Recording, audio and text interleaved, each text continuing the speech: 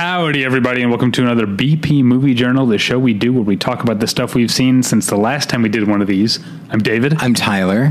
What are you looking at? I was enjoying the way that you were doing the intro. Like you started with like a very hearty howdy, and then you kind of went into a very. It was the second part. You always say a big howdy, but you went into just like it's like, hey everybody, we're doing this, and it just seemed like a very subdued kind of tone. Oh, I was really glad you enjoying liked it. Yeah, I don't like that. I don't want to sound like some NPR person. I'm not Carl Castle. I think he died.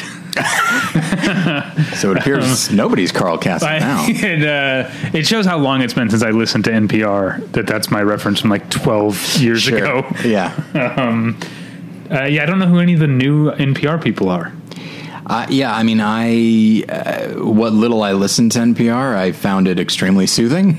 I like that. It's that Bob Ross thing as well. Just like a certain tone, just like, you know what, maybe things are going to be okay. It's just that sort of thing. Oh, what I used to love, and not in the way that I think I was supposed to, I don't know if they still do it, a game show called Says You. And it was like, I liked it because the questions were like often about like grammar and syntax and like stuff that I'm interested in.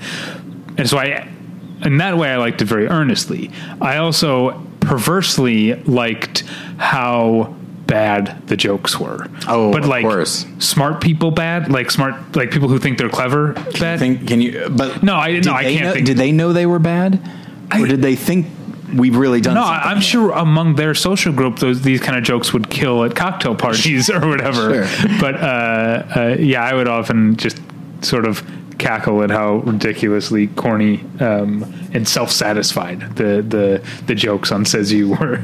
But that's not what we're here to talk about. We're here to talk about the movies we've seen over the last 2 weeks. I've seen 7 that I can talk about. Starting with it was one of my like low key most anticipated movies of the fall. Okay. Clint Eastwood's Cry Macho. Right. Did you see this? Is this on your list? No, it isn't. Okay. My list is unfortunately all rewatches as a function of school. Cry Macho I think is unfortunately it seems like a bit of a. It feels like Clint Eastwood doing a cover version of his own like later stuff. Like The Mule from 2018, I think. Mm-hmm. Is that right? 2018, 2019 maybe? 18 or 19. I don't remember exactly. I thought it was really good. Like I don't think that movie got nearly as much attention and respect as it should have. I really liked The Mule. But Cry Macho is it seems so superficial compared to the two movies that it reminds me of most are The Mule and Gran Torino, as far as the vibe I got of of Clint Eastwood movies. Because I'll tell you, the story is it takes place in the late 70s. Clint Eastwood plays a sort of former like a former rodeo star who gets tasked by character played by Dwight Yoakam to go down into Mexico and retrieve Dwight Yoakam's son from his mother, who is Mexican, lives in Mexico, and bring him back because Dwight Yoakam thinks the boy is being abused or something. In that, I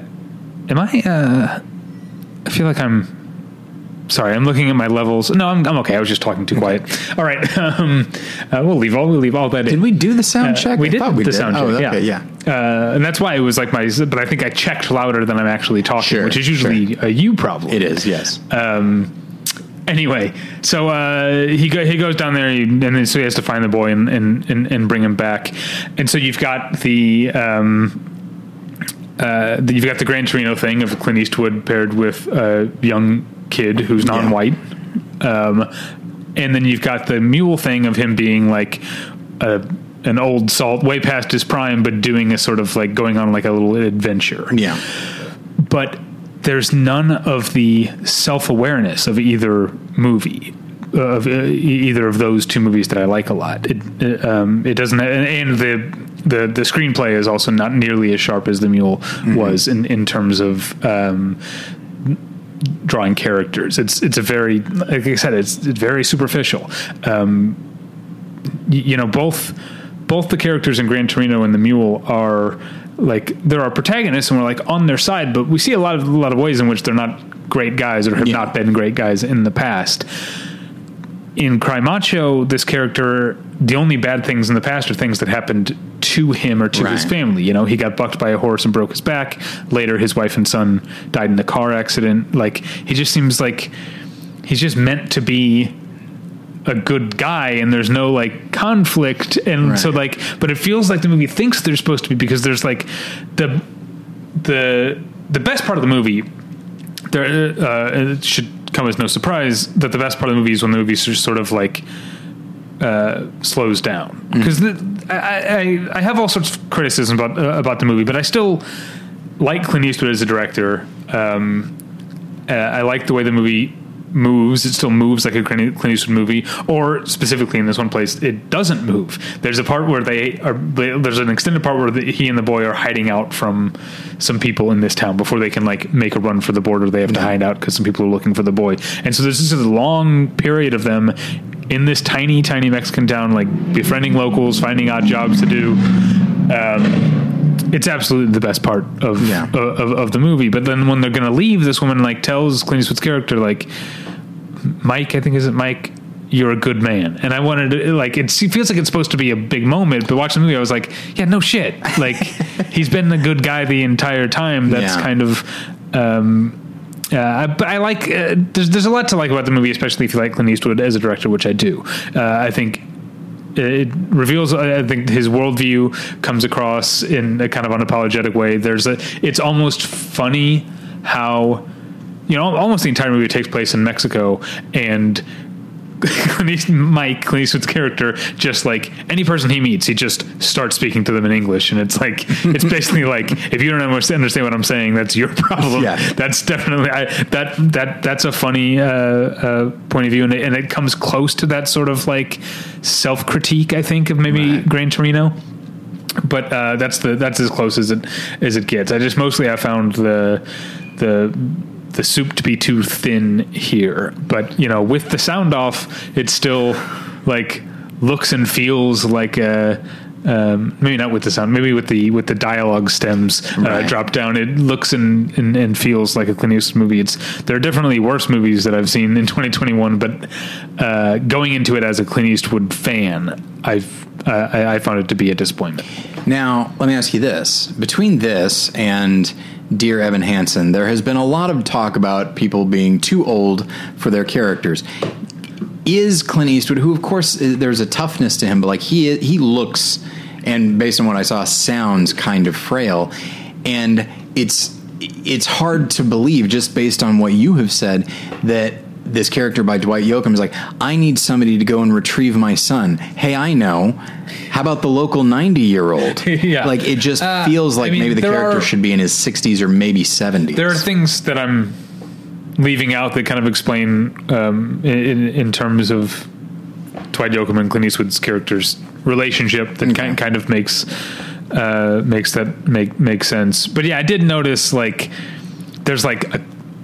there's a part where he like punches a guy, and I'm like, I don't think that would really like knock that guy on his ass. There's also like, I very much noticed, like, you see Clint Eastwood's character riding a horse. Mm-hmm. You never see him getting on or getting off a horse. A student mentioned that to me. Really? At the beginning of every class, I say, like, what movies have you seen? And he said Cry Macho, and he's a big Clint Eastwood fan, and he goes, oh, it feels good to see him on a horse. And then I said, like, how does he look on a horse? He goes, he looks really good, but he goes, I noticed that they didn't show him getting on or off. Yeah. I was like, yeah, that's I very much noticed that too. Anyway, so that's too much time to spend, but you know what? I'm always happy to talk about Clint Eastwood. Yeah. Next up, I watched a movie that is from 1993 that has been remastered. The director's name is, I'm not sure how you say it, Haley Jarima. The movie is called Sankofa, and it is it's mostly a movie that takes place on a plantation during the slavery period, but it starts in the modern day, or 1993 modern day, with a an African American model doing a photo shoot in Ghana, like I don't know if I can't remember what it's called, that famous like fort in Ghana, which is where a lot of the slaves were. It's where a lot of people who were enslaved set off on where the slave ship set off for America and Trinidad and those places. So she's doing a photo shoot there, and a sort of local person who sort of considers himself an historian says something to her, maybe, I don't know, puts a curse on her maybe, and then she suddenly finds herself transported into the body of an American slave. So it's definitely interesting to realize, to think about how many movies about life as a slave are made with white audiences in mind. Sure. And this is one that's very much not. Because sometimes I think with the even films by black filmmakers like 12 Years a Slave, it does feel like there's maybe a little bit too much of the, like, we really need to dwell on the horrors, you know, because Right. it's about like making white people think about this, Sure. you know, like there are multiple terrible things that happen in Sankofa, but there's a matter of factness to it that I think seemed different to me. I did find it kind of like clearly made by a black filmmaker about a woman who is, I don't know, is she being punished? Is this, it feels like a Twilight Zone type of lesson Right. or whatever? That feels like something I don't know if I need to like wade into. Like It's not as though the character is saying like slavery wasn't a big deal, and it's like, aha, or was she saying something like that? No, she wasn't, but just Okay. the fact that she's like there to like, you know, roll around in the sand in a bikini. Sure. Where this awful thing happened. Okay. I feel like she's being She could be punished seen as for a little lack callous. of, I guess, but like, that's what I'm saying. It feels like to a certain extent, it's maybe not my place to like comment on that conversation that's happening clearly inside this community Sure. that I'm not a part of.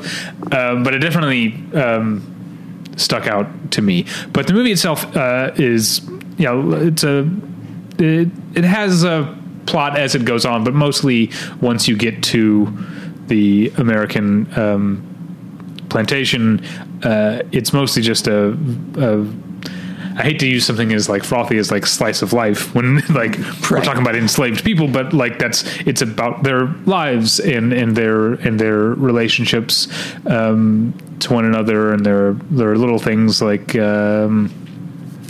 there's like a mother and son who like don't advertise to people that they're mother and son because they don't want to be like separated in a vindictive way. There's also like the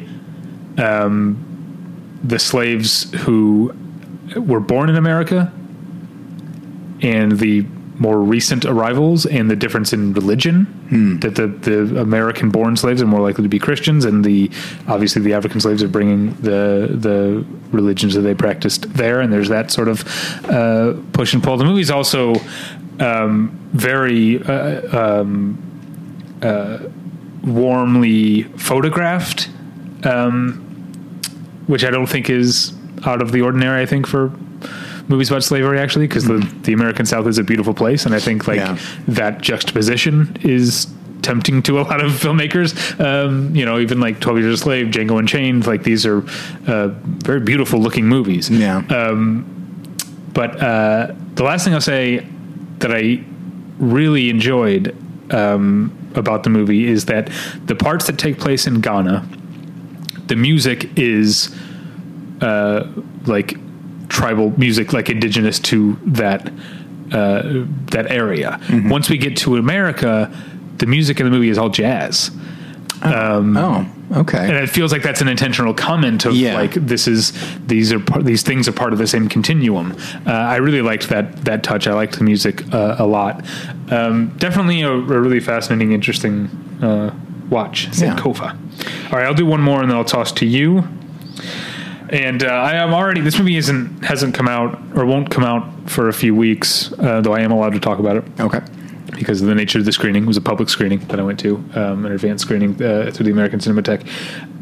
But it also played Sundance. So I already know, even though the movie doesn't come out for a while, that I'm in the minority on Fran Kranz's Mass.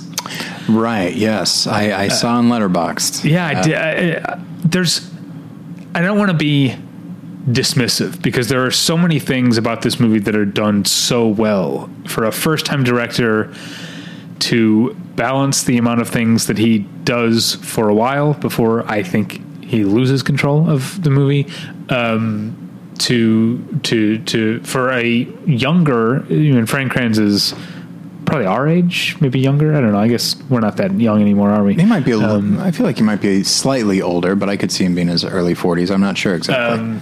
But he's working with older, like the cast are older actors than he is. I guess Martha Plimpton is probably the youngest, and then it's Jason Isaacs, Ann Dowd, and Reed Birney, if you know who he is. I looked him up the other day. His name didn't sound familiar, and then I saw his IMDb. I was like, okay. He's the guy who gets choked in the 40-year-old version. Yes. But he also, I would recommend a lot of episodes of High Maintenance to you, and you can, like, there are kind of storylines that go on, but it's really, I don't know if you know the nature of that show, High Maintenance, that there's like a guy who's like a weed delivery guy in New York City. Yes. And so every episode there's just like one or two stories that the people so they're kind of standalone, like little mini movies. And there's one where Reed Birney plays a guy who had lived in New York City in like the 80s and had tried his hand at being a Broadway actor, maybe had a little bit of success, but eventually ended up giving up, moving to the suburbs and becoming a drama teacher. And now he's brought a field trip to Broadway to see a show, and he's kind of like meeting up with old friends and reliving. It's a really, really great episode. And Reed Birney's great in that, but I'm off track. So there's a lot to recommend about the movie. Ultimately, I think it's undone by a couple of big mistakes. Do you know the premise of the movie? I do. Okay. For those who don't, because I went in not knowing the premise of the movie. Oh, interesting. For those who, if you want to remain unspoiled, I say it's, parents meeting up after something horrible has happened it's 6 years prior. The movie makes clear. And I think there's a part, I just talking about Sankofa, I talked about that, like the way that so many other movies about slavery feel like a little bit too sadistic almost, or there's an exploitation. And there comes a part in Mass where the events that brought these parents together, that's not the right way to say it, but the thing they're there to discuss, the events are talked about in great detail. And it felt kind of exploitative to me to hear people just talking about terrible things happening to children's bodies. It wasn't oh boy, it wasn't pleasant for me. But then I also think there's, in a different way, I think Frank Kranz maybe for the first half of the movie, I was like, I can't believe the restraint of this guy. This doesn't feel like a first time filmmaker. This feels like so self-assured. And then two things happen. One, the camera goes from being on a tripod to being handheld, and then also the aspect ratio of the movie changes at two different parts, and that it feels so self-conscious. It feels so deterministic. It feels like a film school idea of the characters were going through this, but then this thing has changed, so now I'm going to do this to illustrate the change. And it's so obvious and so hangs a lantern on a movie that has actually been aesthetically and formalistically pretty subtle up until that point. And it really kind of jarred me out of the movie, and I never got all the way back into it. It feels, it obviously it's the premise of the movie. It's, essentially four people in a room for most of the movie. It's kind of stagey. And once that spell is broken, it was hard to get back into it. I do want to call out an actress who's not one of the four named Brita Wool, who, so the place, the reason the movie's called Mass is because the local Episcopal church has agreed to use their, like, the room they normally use for, like, AA meetings and stuff, for this meeting. And, Brita Wool plays, the representative from the church who's just there to set things up for them. And there's a long part of this movie before the main characters show up where it's just Brita Wool and the, like, young, like, teenage volunteer getting ready, and then, like, one of the couple's lawyers comes, and it's just like that whole scene, that whole couple of scenes, that whole sequence before the main characters actually show up is so well done, so well acted, most specifically by Brita Wool, but by the other two as well, and surprisingly funny for what the movie is going to become. And I think it really helps. It's a really nice opening, and I don't know, maybe, like I said, once the movie lost me, it lost me so hard. I think maybe because it went back on what I thought it was doing earlier, and it became a little bit more simplistic. Anyway, Brita Wool, the only thing I knew her from, she was on, do you remember that TV series, Lifetime TV series Unreal? It was about like behind the scenes of the Bachelor type of show that was like good for 6 episodes and then like became terrible and somehow got 4 seasons. But anyway, on the first season, Brita Wool played the Christian contestant on the Bachelor, and she was really good on that too. Anyway. I think it's time for you to talk. I've talked for almost 20 minutes straight. Okay, so all of my movies are rewatches this week, and hopefully next week it will be different, and it should be. But yeah, the first film, and these are all films that I watched in various classes, and the first film is Fritz Lang's Scarlet Street. When talking about in my history of American cinema class, I get to there's a week in which I talk about like American genres and stuff, and film noir is usually a crowd pleaser with the students, and so it's usually either Double Indemnity or Scarlet Street. And last time it was Double Indemnity, so this time it's Scarlet Street. That's for your own. That's for me. Sanity, yeah. Because I think Double Indemnity is a better movie, but Scarlet Street, there's just such a for lack of a better term, a wackiness to that movie. Like it's not merely with Double Indemnity. You get like your main character who. And various other films about like the everyman who is lured into this kind of story. And often the character is maybe a little bit bored or lonely or whatever it is. Scarlet Street, it is this idea of like just the henpecked husband played perversely by Edward G. Robinson, like this Hollywood tough guy. And in a way, it's like this feels almost offensive if it weren't so absurd. So I think purposely absurd. The Red House, the movie with Edward G. Robinson, where he plays like a small town farmer. It's so funny that it's a really good movie. Yeah, and I don't get me wrong, I think he does a very good job in Scarlet Street. I think he plays the role, but like I had forgotten. There are a few things I had forgotten. Like I remember him. Like, not only does he do the dishes and the cooking for his wife, but he also wears like this particularly frilly and flowery apron while he does it. Right. But I had forgotten, and I shouldn't have because it winds up being a big plot point, that she has a big painting of her first husband up, and she just looks at it so admiringly and just like, yeah, you're married to me now, right? Oh, it doesn't matter to you? Okay, got it.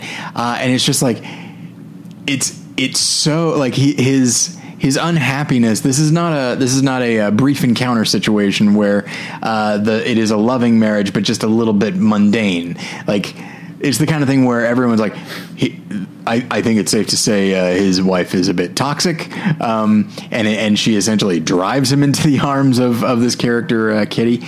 So that was something that I had forgotten, was just how I think self-consciously ridiculous and over the top his home life is. The other takeaway that I got. A few years ago, I watched a movie called Wagon Master, which is a Western from, I think, 1950. And it is a marvelous film. And as I was watching it, doesn't it sound like, though, like a reality series on the Discovery Channel or something? Oh, 100%. Yeah. Well, that would be Wagon Masters. Right. Like, yeah. because it's people whose job it is to, yeah.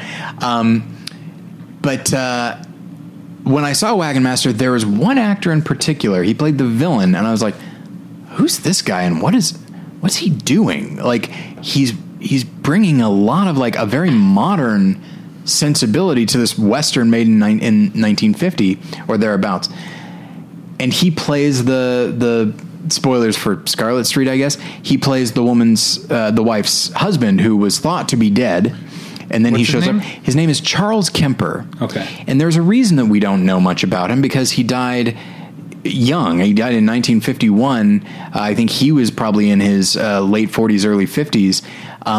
And he'd acted quite a bit up until then, but not in a lot of movies that I know about or have talked about. And then I see... Oh, his character's name is Uncle Shiloh Clegg. Yes. In Wagon Master. That's a character name, right? It is. And he's only got a couple of scenes in Scarlet Street, but just the way he carries himself, especially because he's primarily talking to Edward G. Robinson, and this is not a slam on Edward G. Robinson, but we all know, whether it be him or Cagney or Katharine Hepburn or Cary Grant, like that old Hollywood style of acting of, like, you have just it's not an affectation, like that's actually how Edward G. Robinson spoke. But there is a real, like, definitive quality to his style of acting. Charles Kemper shows up, and it just looks like a completely different school of acting. There's such a modern quality to it.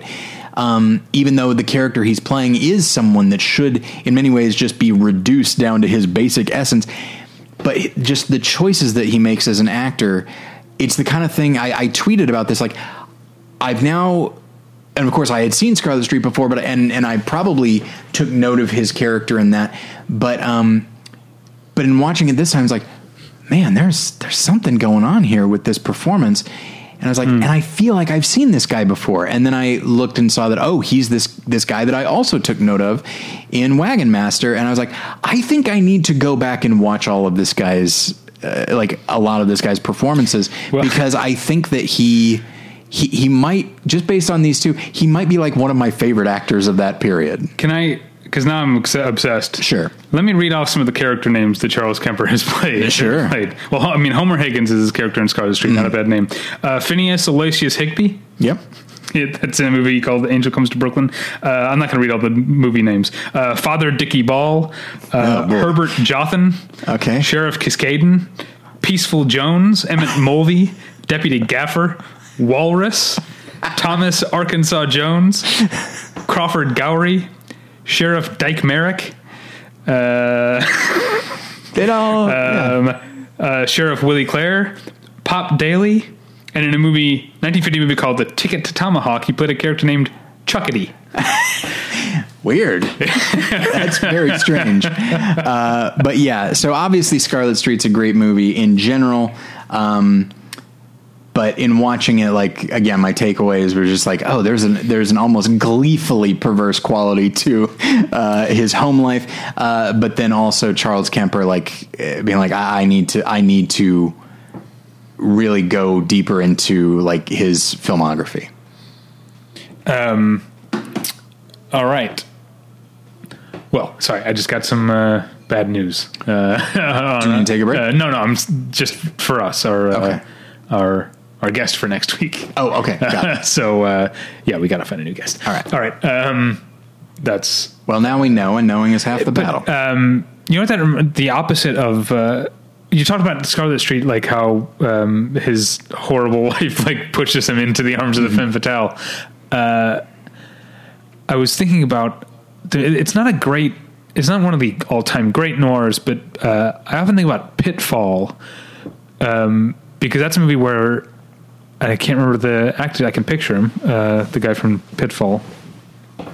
Oh, well, I can't think of the actor's name, but he's like, his home life is fine. He's just bored and restless. Yeah. And then he meets Elizabeth Scott, which, like, you know, I understand. She's Elizabeth Scott. But, yeah, that's one of the things that always stuck with me about Pitfall is that it's like, from the beginning, it's not like this guy, and this is kind of true with Double Indemnity too, where it's like, you look back and you go in retrospect, like, oh, maybe he wasn't ever a great guy. Double Indemnity especially. But in this one, it's like from the beginning, it's like, yeah, this guy kind of sucks. Yeah. We're not. It's hard to be on his side, and that's maybe why Pitfall isn't one of my favorite noirs. But it's also a very fascinating thing. Or maybe the movie is just supposed to be a testament to the seductive power of Elizabeth Scott. Sure. All right, let's move on to my next two. They kind of go together. I mean, they very much go together. The first one is a rewatch. I rewatched 2019's The Souvenir, which I hadn't seen since Sundance 2019. So it's been close to 3 years at this point. So yeah, I rewatched the Souvenir. It's, for a movie I hadn't seen in so long, it's amazing how well I remembered it. I'd only seen it once 3 years ago. I know there are some people who like, and some of them, listen to this podcast, who have amazing memories for movies. I'm not one of those people. I remember like broad things and little things, but it was amazing to me how much of the movie I remembered, and how amazingly like gentle and artful and yet completely bold and confident the movie is. The opposite of what Frank Kranz does by the end of Mass. There's the movie has some flourishes, but they're used very sparingly. Mostly the movie has like, all right, this is our framing scheme, this is our lighting scheme, this is what the movie is going to be, and it's a masterclass in editing, I think, with that, the way the movie moves along, and also, just two great lead performances by Honor Swinton and Tom Burke. I'm not sure what else new to say about the Souvenir. I guess that's unlike you with Scarlet Street. It's not like, oh, I hadn't noticed this before. It didn't make me think of new things necessarily. It was just like, yeah, this movie's close to perfect. And yeah, I really, really loved watching it again. Okay, it's time to commit. 2024 is the year for prioritizing yourself. Begin your new smile journey with Byte, and you could start seeing results in just 2 to 3 weeks. Just order your at-home impression kit today for only $14.95 at Byte.com. Byte clear liners are doctor-directed and delivered to your door. Treatment costs thousands less than braces, plus they offer financing options, accept eligible insurance, and you could pay with your HSA, FSA. Get 80% off your impression kit when you use code WONDERY at Byte.com. That's BYTE.com. Start your confidence journey today with Byte. And then Companion, The Souvenir Part 2. Which, like Mass, doesn't come out for a few weeks, but again, this was a public screening through the American Cinematheque that was not sold out, which I was surprised, but that there were still some empty seats in the house, because I guess I live in a world where The Souvenir Part 2 is like the event of the season. Yeah. But what I will say is that The Souvenir Part 2, not just a clever title, it picks up immediately after the events of Part 1, and I'm very glad that the American Cinematheque did it as a double feature, because it definitely is a movie that assumes that you remember exactly what happened. I mean, I'm not saying if you've seen The Souvenir, you'll be able to follow The Souvenir Part 2, but the weird things like you might not have remembered Tilda Swinton's character making a casual offhand comment that she was thinking about taking a ceramics class, but like that comes up in the second part, which makes sense. Like watching them all together, it didn't feel weird. It was like, oh yeah, because I just saw her say that, an hour and 5 minutes ago or whatever. So yeah, that little note, if you have a chance to rewatch The Souvenir, it would probably help. But again, you'll still be able to follow it. But it's not just that it picks up immediately, it's that the Souvenir Part 2 is not like, it's not just the character's name is Julie, right? Because they're so like, it's clearly based on, like, it's somewhat semi-autobiographical. The director's name is Joanna Hogg, and her name, I think, is Julia Hart. It's Julia. Anyway, I can't remember. This isn't just the further adventures of her. Like, the Souvenir Part 2 deals with the aftermath of what happened in the Souvenir Part 1, and it does so so organically that I found myself thinking, like, it's weird that I ever didn't know there was going to be a part 2. Like, having seen part 2, part 1 seems incomplete now, which it didn't at the time because it tells a whole story. But part 2 it continues some of that, a lot of that control, but it gets a little wilder. Mm-hmm. The little, like, flourishes of idiosyncratic filmmaking that pop up in the Souvenir. There's different kinds, and there's more of them. There's more like arch filmmaking at certain points, as opposed to just like the steady camera. There's different.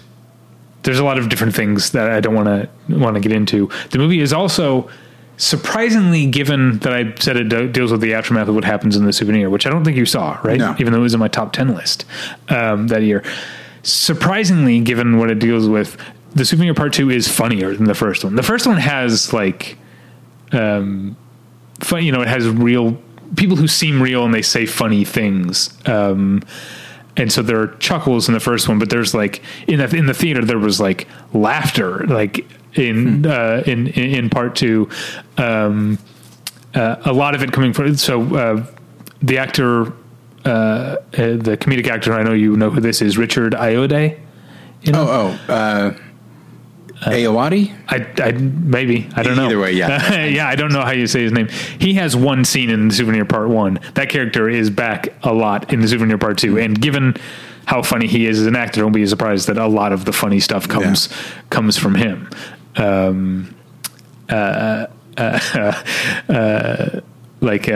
plays a filmmaker who's making a musical, and he's being interviewed and, like, asked, like, why are you making a musical? He's like, they're literally standing in the rain, and he's like, wouldn't you know, like, this is where we live. Wouldn't you want to see a widescreen technical musical, except instead of a movie where it's fucking drizzling like every other fucking English film ever made?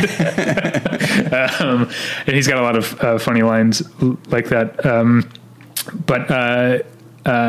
don't want to go. This is, I'll say that the Souvenir Part 2 is my new favorite movie of 2021. I don't want to go into too much more detail. Just, like, absolutely see it. Again, the story feels like it wasn't complete until this. I don't want to say much more because I'm still processing it. My next film is not 100% sure how you say his last name. Chris Ayers, Smoke Signals. A film that I haven't seen in a while. Yeah, I think... Yeah, it's probably been 20 years for me. Yeah, it's a 1998 movie, made a big splash at the time for several reasons, and not the least of which is that it is a film by and about Native Americans, and not like a situation, not like a period film or anything like that. It is like the lives, in some cases a day in the life, but there's a specific story to it, of, modern Native Americans on an Indian reservation and that sort of thing. And so I'd seen it before. I haven't seen it for, quite a while. And some things are better than I remember, and some things are worse. Like, when you watch it, it's like, yes, there is the novelty of the perspective and the representation, but it is still a 90s independent film. Okay. And it shows. Like, there are certain musical cues. There are a couple, thankfully not many. There is a couple moments of quirk that I just like rolled my eyes at, and I was just grateful that like most of my students are too young to remember this, and so it might feel very original to them. But like there are these two like young women who are supporting characters at best. Like they really only show up a little for a couple minutes, but their car like only goes in reverse. So like they're driving in reverse everywhere. Yeah. That feels very 90s quirky, doesn't it? Yeah. 90s indie quirky, pardon me. But so, you know, it's stuff like that was like, and none of that is necessarily a mark against it so much as it dates it a little bit for me. But the acting really stood out to me this time. I remember really liking a lot of those performances. And then unsurprisingly, you and I are fans of Gary Farmer. We really like him as an actor, and his character is never actually on screen in like present day, because it's his off-screen death that like kind of starts everything off. But we see him in flashbacks, and then flashbacks within flashbacks, and man, it's just such a fully realized, deeply flawed character who you so badly want to root for, and sometimes he gives you reason to, and sometimes he doesn't. And given that we see him in flashbacks, and that there is a character who demonizes the character, the Gary Farmer character, and then there's another who idealizes him, like that colors his performance, and so he has to create a sense of continuity between those two things, knowing that we are seeing him through different lenses. And it's I like all the performances. I think Adam Beach does a really great job, and then what's his name? I think his name's Evan Adams, who plays the other lead. But again, unsurprisingly, Gary Farmer just brings a great deal of humanity to his character. All right, two more for me, and then I'll be done, and you'll do one more. All right. Another older movie that's gotten a new restoration is Hester Street, directed by the late Joan Micklin Silver. So I watched the new restoration of that the other night, and I really liked the movie a lot. It takes place. I'm not good on if it's like late 1800s, early 1900s, but around turn of the century in New York City. The main character is Stephen Keats, and he's I can't remember what country, but he's a Jew from one of the old countries. I can't remember if it's Poland or Russia or where he's from, but he's moved to New York City and is establishing a life there. And the idea is he's going to send for his wife and child once he's established a life there. And so he does. And she comes over, but by the time she's played by Carol Kane. And by the time she arrives, Stephen Keats' character, whose real name is, I think, Yakel or Yankel, okay. Goes by Jake, and is like, he has become Americanized. And Gittel, Carol Kane's character, is still very much of the old country and also still very devout. And so he is like, meets his son for the first time since he was like a baby, and he's like, your name's not what is it, Yesela or anymore, you're just gonna be Joey. And like he's trying to get his wife to not wear a wig, and like it's there's a lot of tension and question of what it means to be a New Yorker, what it means to be an American, what it means to be a Jew. But the movie is also a great Joan Micklin Silver had a really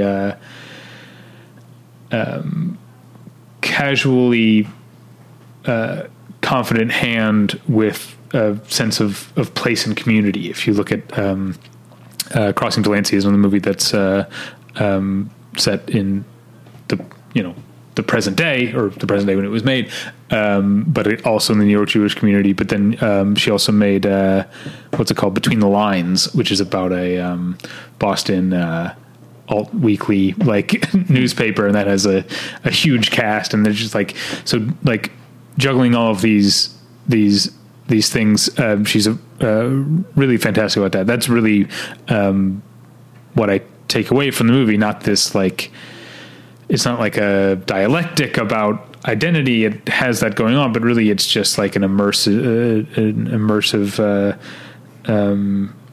experience in this time and place. Carol Kane, I mean, I know she very early in her career became like a comedy person. Yeah. It's interesting to see her in a very much a not comedic role here. Also in a not comedic role, someone who would go on to be known for comedy, Doris Roberts. Plays another woman who lives in the same like tenement building that they live in, who's like also like assimilated, but also is more still practicing more than Jake is. So she like becomes a mentor to Gittel, tries to say like, you know, you can still be a practicing Jew and not wear a wig, you know. Right. And then the last thing I'll say, there's a lawyer played by an actor named Robert Lesser. And I was like, this guy is so familiar. I like you with Homer Higgins, which is Charles Kemper. I was like, what do I know this guy from? He's so familiar. And then I realized he's the guy at the beginning of Die Hard who tells Bruce Willis to take off his shoes and socks and make fist with your toes. Anyway, so he's in it. He plays a lawyer. So yeah, that's Hester Street. And that is, I think, out this week in like certain places, the new restoration. And then final movie for me, which I just watched last night. I want to make sure I get the name right. So yeah, Letterboxd it's a 1979 Spanish film. Letterboxd has it listed as Rapture, but the title that I was given a press screen or two, and the on-screen title is the Spanish word Arrebato, Arrebato, but it means rapture. And this is another new like restoration, and this movie is fucking great and fucking crazy. I guess the framing device, or at least is that there's a guy who makes horror movies. He's a Spanish filmmaker who makes horror movies, but he also is obsessed. He's also a heroin addict, which comes up a lot, but also he's obsessed with his ex-girlfriend's cousin that he knew. And so most of the movie takes place in like his memory, like a flashback. And by the end of the movie, this cousin is really more the main character, who was like this weird eccentric who was obsessed with cinema, obsessed with filming things, and was obsessed with filming himself sleep. He was obsessed with the idea of looking at the same image for a long period of time. He has this whole thing about like, I don't know if they probably don't still make these for kids, because, you know, they have the internet and everything. But you and I probably had, when you were a kid, there'd be like trading card sets for like a movie, you know? Oh yeah. So they're talking about the trading they grew up, they both like have in common. Or he asks like, what was your favorite trading card set as a movie, as a kid? And the director guy says King Solomon's Mines, and he like has that, and is like, so we're looking at these pictures like Deborah Carr and whatever, and he's like, how long could you look at one of these? Years, centuries? Like he's and there's another part where he like challenges a woman to sit and stare at a Betty Boop doll for 2 hours. She's also on heroin at the time, so it's like maybe becomes a little easier to her. But it's just this obsession with imagery and with taking things in, looking at things, and at the same like. So I think that all of that being very much a movie about cinephilia, about like making this comparison to the not subtle comparison to the what I'm told is the euphoria of heroin and that of watching a movie. Like, sounds fascinating.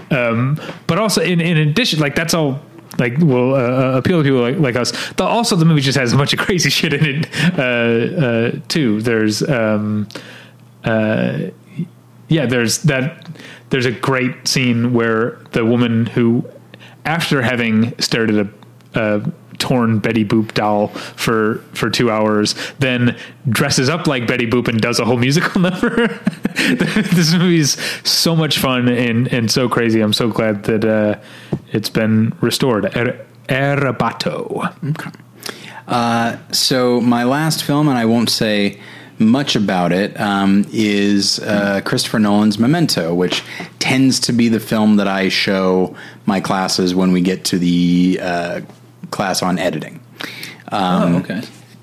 I show clips from Potemkin, and I show a scene from The Limey, and then I compare fight scenes from Bourne Supremacy and Haywire to show like differences in editing. Of course, It's I funny talk about the. Then you mentioned Bourne Supremacy. Okay. Because in my editing class in film school, we had an assignment where it was like bring in a clip of a movie you think has good editing. And I brought in the clip from the Bourne Identity, the Clive Owen scene with the farmhouse, which is so great. And I remember my like fellow students like, really, the Bourne Identity? And it's like weird to look back and think like, oh, there was a time when the Bourne Identity was new, it was seen as this, it was not respected among like movie people. Whereas I think that that franchise certainly went on to be something that people very much look forward to and respected at least up until they came back and made a fourth one that's terrible. Yeah. Did you ever see Jason Bourne? No, nor did I see, what is the Bourne Legacy? I saw the Bourne Legacy. It's not very good either. It's better than Jason Bourne, I'll say. Sure. But that first, the Doug Liman Bourne Identity is not just some, matinee, popcorn movie. It's not that there's anything wrong with that. But it's just weird to think that there was a time when Bourne Identity was new that it was seen as disposable. Well, seen by asshole 19, 20-year-old film school students. But I'm saying that's who we were. We liked it. We just knew. True. We're just smarter. We just knew better. Yeah. Oh, okay. I guess you picked up on that? We've been doing this fucking podcast for 14 years. Oh, that's true. They don't let you do a podcast unless you know what you're talking about. I'm not saying objectively we know what we're talking about. I'm saying we think we know what we're talking about. Right. We're confident enough. Memento is a film that I see every few years because of my syllabus, and I made it, and I don't want to deviate from it. That's not true. There was a class that was, because most of my classes are 3 hours, and so I have to try and keep the movies we watched at like 2 hours or less, so that there's time for a lecture and time for Q&A or discussion afterwards. But there was a class that was a couple years ago that was like 4.5 hours. And I'm like, son of a bitch, for editing, you know what? JFK, this is what we're doing. And, the students seemed interested. This was one of my high school classes. Maybe I shouldn't have assaulted them with that film, but whatever. But you were allowed to show high schoolers JFK? It was they were seniors, and but like I'm teaching a high school class now, and they're all high school freshmen, and so in that case, no, I could not. Okay. But okay, so with Memento, in watching it, we all have like a very specific opinion about Christopher Nolan now, and I think for the most part that's right. That there is. I don't think anybody considers him a hack or anything, but I think they see that there's such a self-seriousness to him that I think has always been there. But I also appreciate his level of ambition. Like, there's a lot about Tenet I don't like, but there are certain sequences like, well, you can't argue with the effectiveness of some of these sequences. Same with Interstellar and even Inception, which neither you nor I particularly like. And you go back to Memento, and it's like, and there's still ambition there in the storytelling and just making sure that he keeps it straight. Maybe in my view, I feel like everything is almost too linear, even when it's non-linear in that film. It's not nearly as chaotic as I imagine it would need to be to really capture what that would be like. But it's ambitious storytelling, and I think he pulls it off very well. And there's really only 3 main characters in that movie. And the thing that I came away thinking was, boy, I sure would love if Christopher Nolan came back to this. I think he sees himself as, because he can tell big stories, as far as the studio goes and getting financing and stuff, because he can, I think he feels like he should. Meanwhile, Memento, and to a lesser extent Following, but like Insomnia, and even something like The Prestige, which is a slightly bigger movie, but it's not Interstellar, it's not Dunkirk, and I just feel like, boy, I would love if he went back and did something on the scale of Memento, because I'd like to see if he could do it again, or if he has a certain type of ambition of scale. If he just can't turn that off, and suddenly a smaller movie would just become big almost by default because he can't not do that. But that's something I'm always thinking is like, oh, I'd love to see so-and-so make a movie in this genre that's so not their thing. Or I'd like to see, and this is something we see all the time when it comes to, Marvel movies in Hollywood, like this director who specializes in smaller movies, like what would they do with a really big budget?